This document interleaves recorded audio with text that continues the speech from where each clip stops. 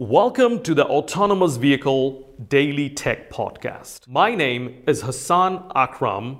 I am the host of the Autonomous Vehicle Safety and Security Podcast. This is my second podcast, and in this podcast, we will be broadcasting focused discussion on technical subject matter. Enjoy the podcast, and thank you so much for listening.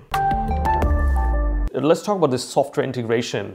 The complexity is exploding. This is not getting any better. We're adding abstraction layer on top of abstraction layer. And end of the day, what we feed to the machine is the assembly code, which is ginormous.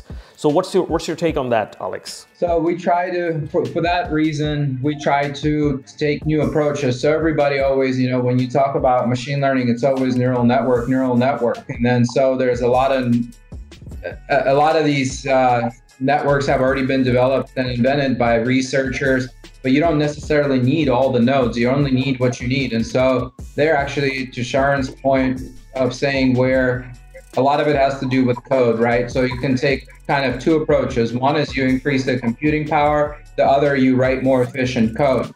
And so actually, that's kind of like where my group comes in a little bit. So we founded the group, and then the reason we stay with small computers no bigger than Raspberry Pi is so that we kind of forced ourselves to write more efficient code. So instead of getting a bigger computer and then just writing whatever, having a whole bunch of loops that don't need to be there and all sorts of functions that don't necessarily need to be there, we try to force ourselves by limiting the computing power to only write the code that we really need. And so we try to take new approaches and come up with things like, sparse coding and stuff like that for machine learning. And so it's not always about neural networks, and we try to find these new methods and more efficient ways.